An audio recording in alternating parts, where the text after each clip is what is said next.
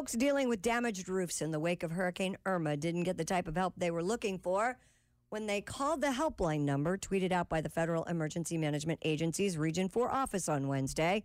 They got an offer for phone sex instead. This always happens. The recorded greeting, when callers would call in, went sort of like this. Yes, and do a voice. Welcome to America's hottest talk line. Oh. Guys, hot ladies are waiting to talk to you. Press 1 to connect free now. The number was a 1-800 number and should have been a 1-888 number. Oops. I wonder if once they found out if the people that ran the number somehow altered their pitch. Hi, thanks for calling. Oh, God, that's creepy.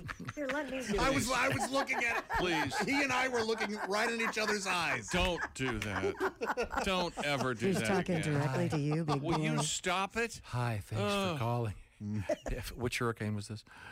Irma. Okay. Hi, thanks for Hiding my calling. eyes. My name is Irma, and if you think my hurricane sucked, You should have said if you thought my hurricane blew. can you do that again, Kristi? Do the whole sentence. That's 1555. Hi, welcome to America's hottest talk line. Guys, if you thought... I'm done. Right all over the soap dispenser. Kristi, have you ever considered doing phone sex? Oh, this has been brought up before. No, I've never... You'd be really good at it. No, if it was scripted, I could read it. I would be You couldn't so you couldn't embarrassed. improvise? Josh could write for you. Are you I'd be kidding? so embarrassed. You could be a team. Oh, you could write this stuff. Yeah, I could be the Cyrano. That's right. So you're listening in on the phone calls. You're Right. writing me notes of things to Yeah. say. So you want to cradle his balls?